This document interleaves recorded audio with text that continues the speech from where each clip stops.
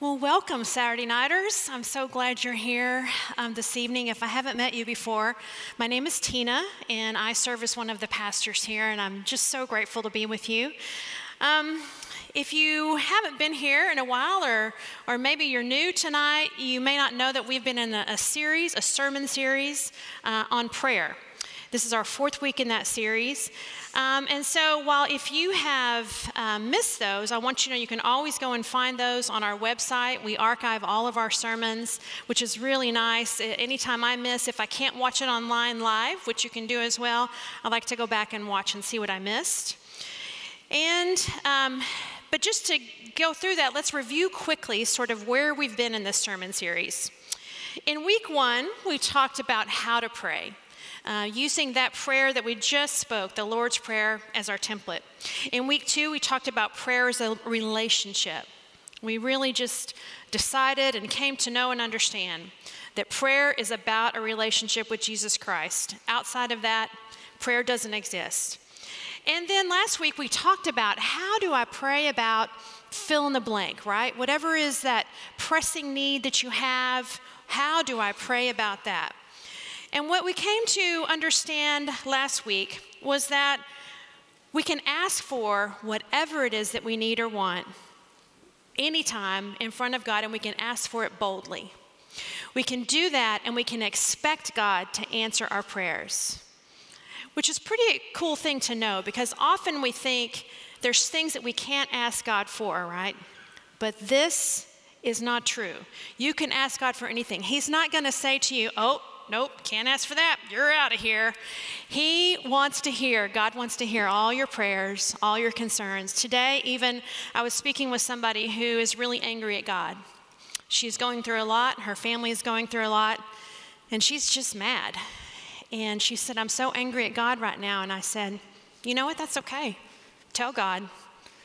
Pray to God. Say, I'm just really angry. It's okay. God can take it. So this week, we're going to talk a little bit more about prayer, which is so basic to our life, right? Prayer as a Christian seems like just sort of the most basic thing we do. It's so simple in some ways, and yet also so sort of evasive in other ways, right? It's sometimes hard for us to wrap our brain around. Now, I think in this modern age or postmodern age, we've sort of complicated that a little bit, because before Enlightenment, we had this grasp of mystery.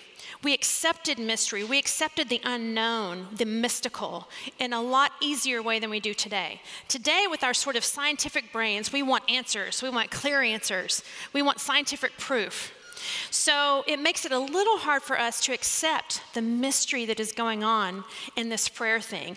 Prayer, I mean, how does it work really, right? It's sort of confusing to us. And so because we don't know, because we can't define it really clearly or nail it down, it leaves us a little frustrated from time to time. Today I'm going to ask you sort of to put aside that scientific brain, sort of set that aside, and go with me to embrace the mystery a little bit, because that's what I've learned in my own prayer life. This comes out of my own experience. I'm not telling you something that I've just learned in the Bible or that I learned in seminary. This is coming out of my own experience, along with what I've learned in both of those. As my prayer life has developed, the mystery has increased. Now, doesn't that seem a little odd? The more I pray, the more mystery I've had to embrace. It has increased, not decreased. I've learned to lay it all out to God and expect God to answer. In fact, I end my prayers, I write my prayers in a journal, and when I end them, I say, thank you for hearing and answering my prayers, because I know God is hearing and answering my prayers. It doesn't mean I always know how those are going to be answered, and in fact, it's helpful if I don't have a certain expectation, right? A certain particular outcome. I can ask for those, and I do. I ask for very specific outcomes. But part of me just knows that God is going to show up. God is going to answer these prayers in ways that I'm not expecting. God always surprises me, always shows up, but not always in the way that I think God will. So the more I allow myself to be comfortable with the mystery, the more I'm open to seeing where God is working, right? Because if you're looking for a specific answer, if you're looking for something specific, you're not leaving any room for all the different ways that God could be working around you. God is working around us all the time. I believe that. I often say that God is working all the time around us, and it's us who fails to see it. And I believe that firmly. But it's in this daily prayer time that I've come to understand that to be still, to be able to look for these ways that God is working, even when they're mysterious and unknown to us. I've come to understand that I have a deep need for prayer. I became a Christian at the age of 16. I was in high school. But it wasn't until in my 30s that I learned that prayer could really become something more than just saying your daily prayers, asking for this and that, stopping to pray occasionally for people. When it became integral, when I realized my deep need for prayer, was when I heard a speaker tell me to make an appointment with God every day, to put it on my calendar just like I would any other appointment. So I did. I thought, okay. She was pretty convincing. I thought, I'll try this. So I did. 16 years later, I still have that practice. I make an appointment every day with God to spend time reading scripture and praying. I can tell you for sure that my life is different today because of that practice. I can't really define how for you exactly. I don't know exactly how that works, but I have no doubt in my life that the fruit that has come out of my life, that me standing right here preaching, is a result of that 16 years of a prayer practice. 16 years of getting up every day, spending time reading God's word and praying. Now, as far as my daily practices are concerned, the value of that daily reading of Scripture is a whole nother sermon. So today, let's talk briefly about the practice of dedicated time in prayer. What I've found is that I often don't even know my own requests until I begin to pray them. Has that ever happened to you? I begin to pray and start thinking, okay, what is it that I want to pray about to God today? And begin to flood, right? Sometimes I will find myself writing because I write my prayers, writing for a long time, and I'm thinking, golly, I didn't plan this much time, because the prayers keep coming. I also often find that I really don't know what I'm grateful for until I begin to say thanks. When I start a sentence as I'm writing, thank you, God, things begin to come. I begin to find and see the things that I'm thankful for. I believe that as we come to spend time with God in that presence, like that song just spoke so beautifully of, we come to know not only God, but we come to know ourselves in a much deeper way. We come to know our true selves. We come to understand that we have a deep need for time alone with God. At first, this practice was just something I did, and honestly, occasionally, some days, it's still just something I do because I should. But most days, I get up expectingly, knowing that in that time with God, things are going to happen that wouldn't happen otherwise. And more importantly, I have come to understand my dependence on that time with God. Because here's what's happening. We all have a need to pray. All of us. It's a deep, mysterious yearning. Some of us don't even know that it's happening. And I bet for some of you, it's happening and you've yet to recognize it. Maybe you have. Maybe you haven't. God created us with this yearning for a relationship with Him. It's how we're wired. Yet we often mistake this yearning, this deep need, for something else. A restlessness, perhaps, or an emptiness. Sometimes it shows up as anxiety, guilt. Sometimes it feels like this hole that we need to fill. And so we try to fill it with all sorts of stuff. Food, alcohol, obsession with our looks, exercising. Well, that's a good one to fill it with, I guess. But not always. Worry, or here's the big one in our society, busyness. That's right, I called it busyness. In our culture, we think of busyness as a badge of honor. How are you doing? Oh, I'm so busy. We're proud to say we're busy. We love that status. And in fact, I want you to imagine somebody saying to you, if you said, oh, hey, how are you doing? They said, oh, I'm not busy at all, just taking it one day at a time. Life is good. You would be a little bit shocked, right? You would not be expecting to hear that from somebody. If you're wondering if this is true, I want you to think with me for just a moment. When you get unexpected downtime, right, all of a sudden you've got this free time. What's the thing that comes to your head? You feel like you should be doing something, right? Yeah, we fill this void with busyness. We actually feel guilty for not being busy. We feel restless and anxious. Even our children, what do they say when they have a moment of downtime? I'm so bored. I want to say, kid, you don't know what bored is. If you're over 20, you know what I mean. We used to make a game out of kicking a can or standing on a mound of dirt. But we have become a society of busy people.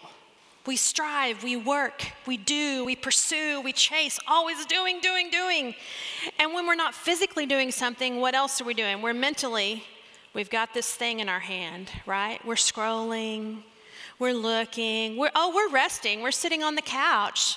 But mentally, we're exerting all this energy, not doing anything, right? Just scrolling, busy seeing what other people are doing. It's not good for us, friends. Our brains are wired for rest and for peace. They need it. And we are literally rewiring our brains with all of the busyness, all the clutter that we're constantly putting in them. We have become dependent on constant stimulation. What we really need is peace. We're made for this relationship with God. We have a yearning for something or someone greater than ourselves. We must learn to recognize it, and we must acknowledge our need for rest and for prayer. It begins with the practice of prayer. Time spent in communion with our Creator provides rest for our soul.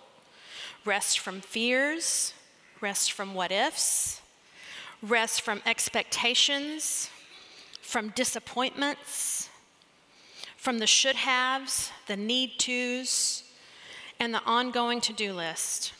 Rest even from pain and difficulty. True rest. Rest that heals. Rest that restores. Rest that replaces restlessness, pain, and anxiety with peace. When we pour out our hearts to God, when we make room for God to speak to us, our soul finds rest. We find the kind of rest that Jesus speaks of in the Gospel of Matthew. Come to me, all you who are weary and burdened, and I will give you rest. Take my yoke upon you and learn from me, for I am gentle and humble in heart, and you will find rest for your souls, for my yoke is easy and my burden is light. We desperately need this rest for our souls, an easy yoke and a light burden. I know what some of you are thinking. You're thinking, does she know my life? There's no easy, there's no light burden going on here, right? There's nothing easy about it. Some of you are probably going through something really difficult right now. The odds are that there's a few of you in this room that are really struggling with something major. I get it. There are seasons of life that are just plain tough. There are seasons of life that are really hard. But here's what I know. Your soul can find rest even in those seasons. Your soul can find rest even in the midst of difficulty and pain. It's the sort of rest, the sort of peace that comes from Jesus. It's the sort of rest and peace that the Apostle Paul talked about in Philippians. He said, "Do not be anxious about anything, but in every situation by prayer and petition, with thanksgiving, present your requests to God. And the peace of God, which transcends all understanding, will guard your hearts and your minds in Christ Jesus. I've experienced this peace myself, friends, and I know some of you have as well. When my mom died, rather suddenly and unexpectedly, she was sick, but we weren't expecting her to die at that time. I should have been a complete mess, and there were days that I were, but there were also a lot of days where I had complete peace. When I was preparing for my Board of Ordained Ministry interviews earlier this year, I should have been a ball of anxiety, but I wasn't. I had complete peace. And here's the thing that happens when you have a daily practice of time with God. You begin to crave it. You begin to know that that is a place of rest for your soul. That is a place where you get your peace. That is the beginning of all of it. It carries on through your day. That's not the only time that you feel that sense of peace. But you begin to know that that's where it starts. That's the root of that peace. And so when you do that, when you have that daily practice already, then when things come along that are difficult and hard and messy and awful, you can know that that's where you return to. I've gotten to a place in my life where when things get hard, I literally just crave that time with God. And that's just a learned habit. That is not something that comes naturally, I don't think. I think it's a learned habit. I've learned not to fill that hole with something else. Oh, occasionally I want to eat some chocolate pie, to fill that hole when I'm upset about something. But I know deep in my soul that what I really need is the peace that comes from God alone. When the Apostle Paul explained this peace here, he said it transcends our understanding, and I find that to be so true. You can't explain it. I often say, and I know I've heard many of you say this, well, we don't know what people do who don't have faith when they go through something hard. We think, gosh, how do they get through it without that faith? Because we know there's this peace that comes. Not only are you surrounded by people who will love you and support you and help you in ways that you never expected, but there's a peace that comes that transcends our understanding. Notice that when he speaks of this peace, he says that it's after we pray. It's sort of a result of prayer. It's a result of us handing over our requests to God with thanksgiving. And I think that word thanksgiving is really important because when we give thanks, we're already, like I said it, how I end my prayers, I say, thank you for hearing and answering my prayers. I'm giving thanks already for what I know is going to happen and what I know is already happening. So that changes my perspective. When I have to look for other things to be thankful for, when I say thank you, God, and then begin to search my brain for what I'm thankful for, it changes my vision. Pastor David talked about this last week. He said it helps us go from a very narrow focused vision, focused solely on myself, my need, and the urgency of whatever is going on, and it takes us to a bigger picture.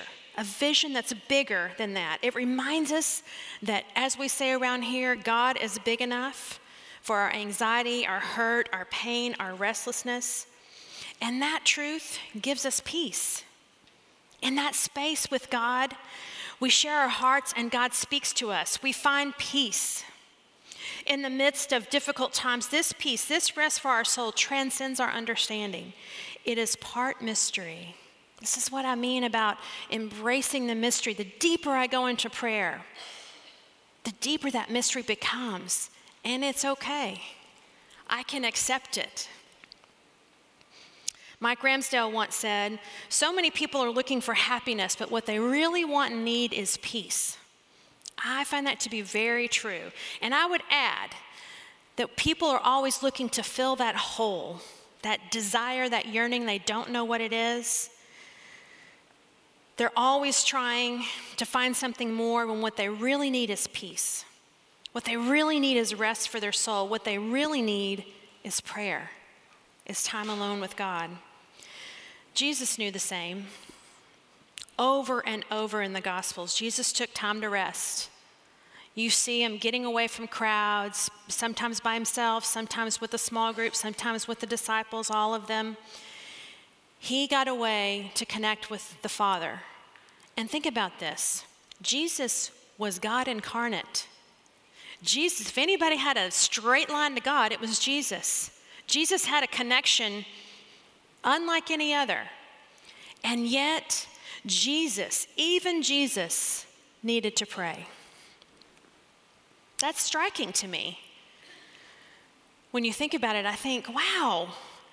I mean, really, Jesus could just, anywhere he was, say, God this and, Father that, and talk, and listen. But Jesus knew that he needed to get away. He needed that alone time. He needed the quiet. He needed the stillness to be able to speak his heart and to hear from God clearly. It's the same need that we have. If Jesus needed it, we certainly do. Jesus says, "Come to me, all you who are weary and burdened, and I will give you rest." An early Methodist preacher wrote to John Wesley once saying that he was withering. His soul was withering. You can imagine the life of one of those early preachers. They were itinerant. They were riding around from place to place, ministering to people, preaching, helping people with their needs. I can imagine his soul was withering. Wesley wrote back with instructions that have now become famous. Fix some part of every day for private exercises. What is tedious at first will afterward be pleasant, whether you like it or not. I love that. Read and pray daily. It is for your life. There is no other way, else you will you will be a trifler all your days. Well, nobody wants to be a trifler, that's for sure. Please don't misunderstand. Wesley wasn't saying that if you don't spend this time in daily prayer, that you're worth nothing to God. We are all of sacred worth to God. There's no doubt, no matter what you say, what you do, you have sacred value with God. But what Wesley was saying was that if your soul is withering, it's because you need to spend that alone time with God. You simply can't escape, no matter, even if you're a pastor, right? Sometimes pastors are the worst. They're the most guilty of avoiding prayer time. We have to be reminded occasionally to go to that time with God. It is what fuels everything else that we do. Time spent alone in prayer is where transformation occurs, friends. It's a need. We must have it. It's where we die to the old, where the new is born again and again and again every day. It's where our souls find rest, restoration, hope, and life. We are in the process of sanctification. That is our goal as a Christian. If you're not a Christian here, you're off the hook. But if you're a Christian, you should be growing. You should be evolving, coming closer to God, coming closer to who God created you to be. Ever growing in your faith and trust in God, deepening our relationship with Jesus, relying more and more on the Holy Spirit. It's either that, or we can go about our days on our own strength, our own power, our own direction, our own capabilities, until we find ourselves, like that man who wrote to Wesley, withering, anxious, restless. The choice is yours, my friends. Again, Jesus said, "Come to me, all who are weary and burdened, and I will give you rest." Since Jesus is calling us, let's take a minute to practice this right now. David got us started well earlier. He showed us how to take a deep breath. We're going to do that again. In just a moment, I'm going to ask you to close your eyes, to take a really deep breath, to let it out, and then to practice some silence. And the way that we'll do this, for some of you, for me, it's hard often to just have nothingness in my brain. So one way to do that is to have a word to focus on. You can use the word peace, rest, Jesus, God, whatever. If you need to repeat that over and over to yourself, do that. And then try and just quiet your brain. And if thoughts start wandering in, just say your word again, peace, peace, and see what happens. We're going to do this for 1 minute. It's going to seem like a long minute for a lot of you, I know. Are you ready? Are you with me? Okay, everybody take a deep breath and go.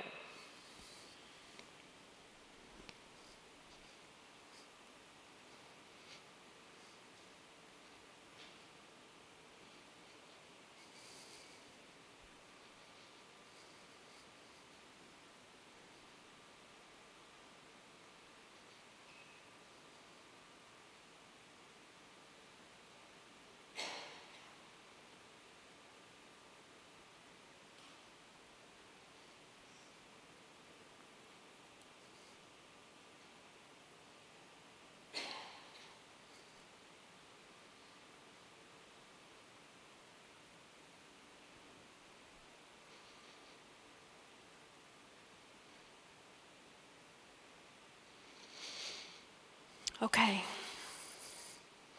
How was that? Was that hard? Were you afraid you're going to fall asleep?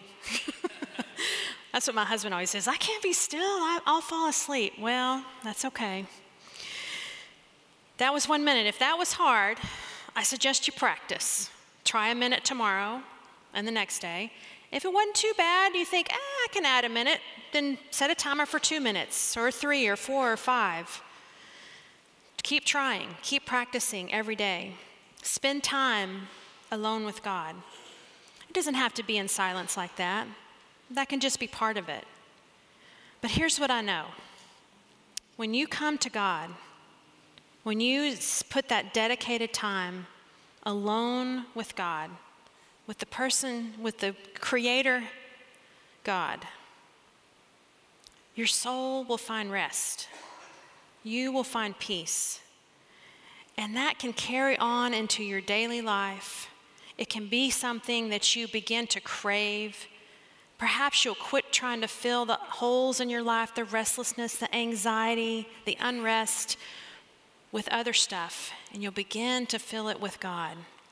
Your life will be enriched.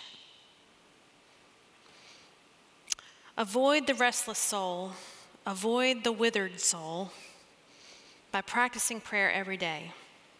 As Wesley put it, it is for your life. There is no other way. Amen. Will you pray with me? Holy and loving God,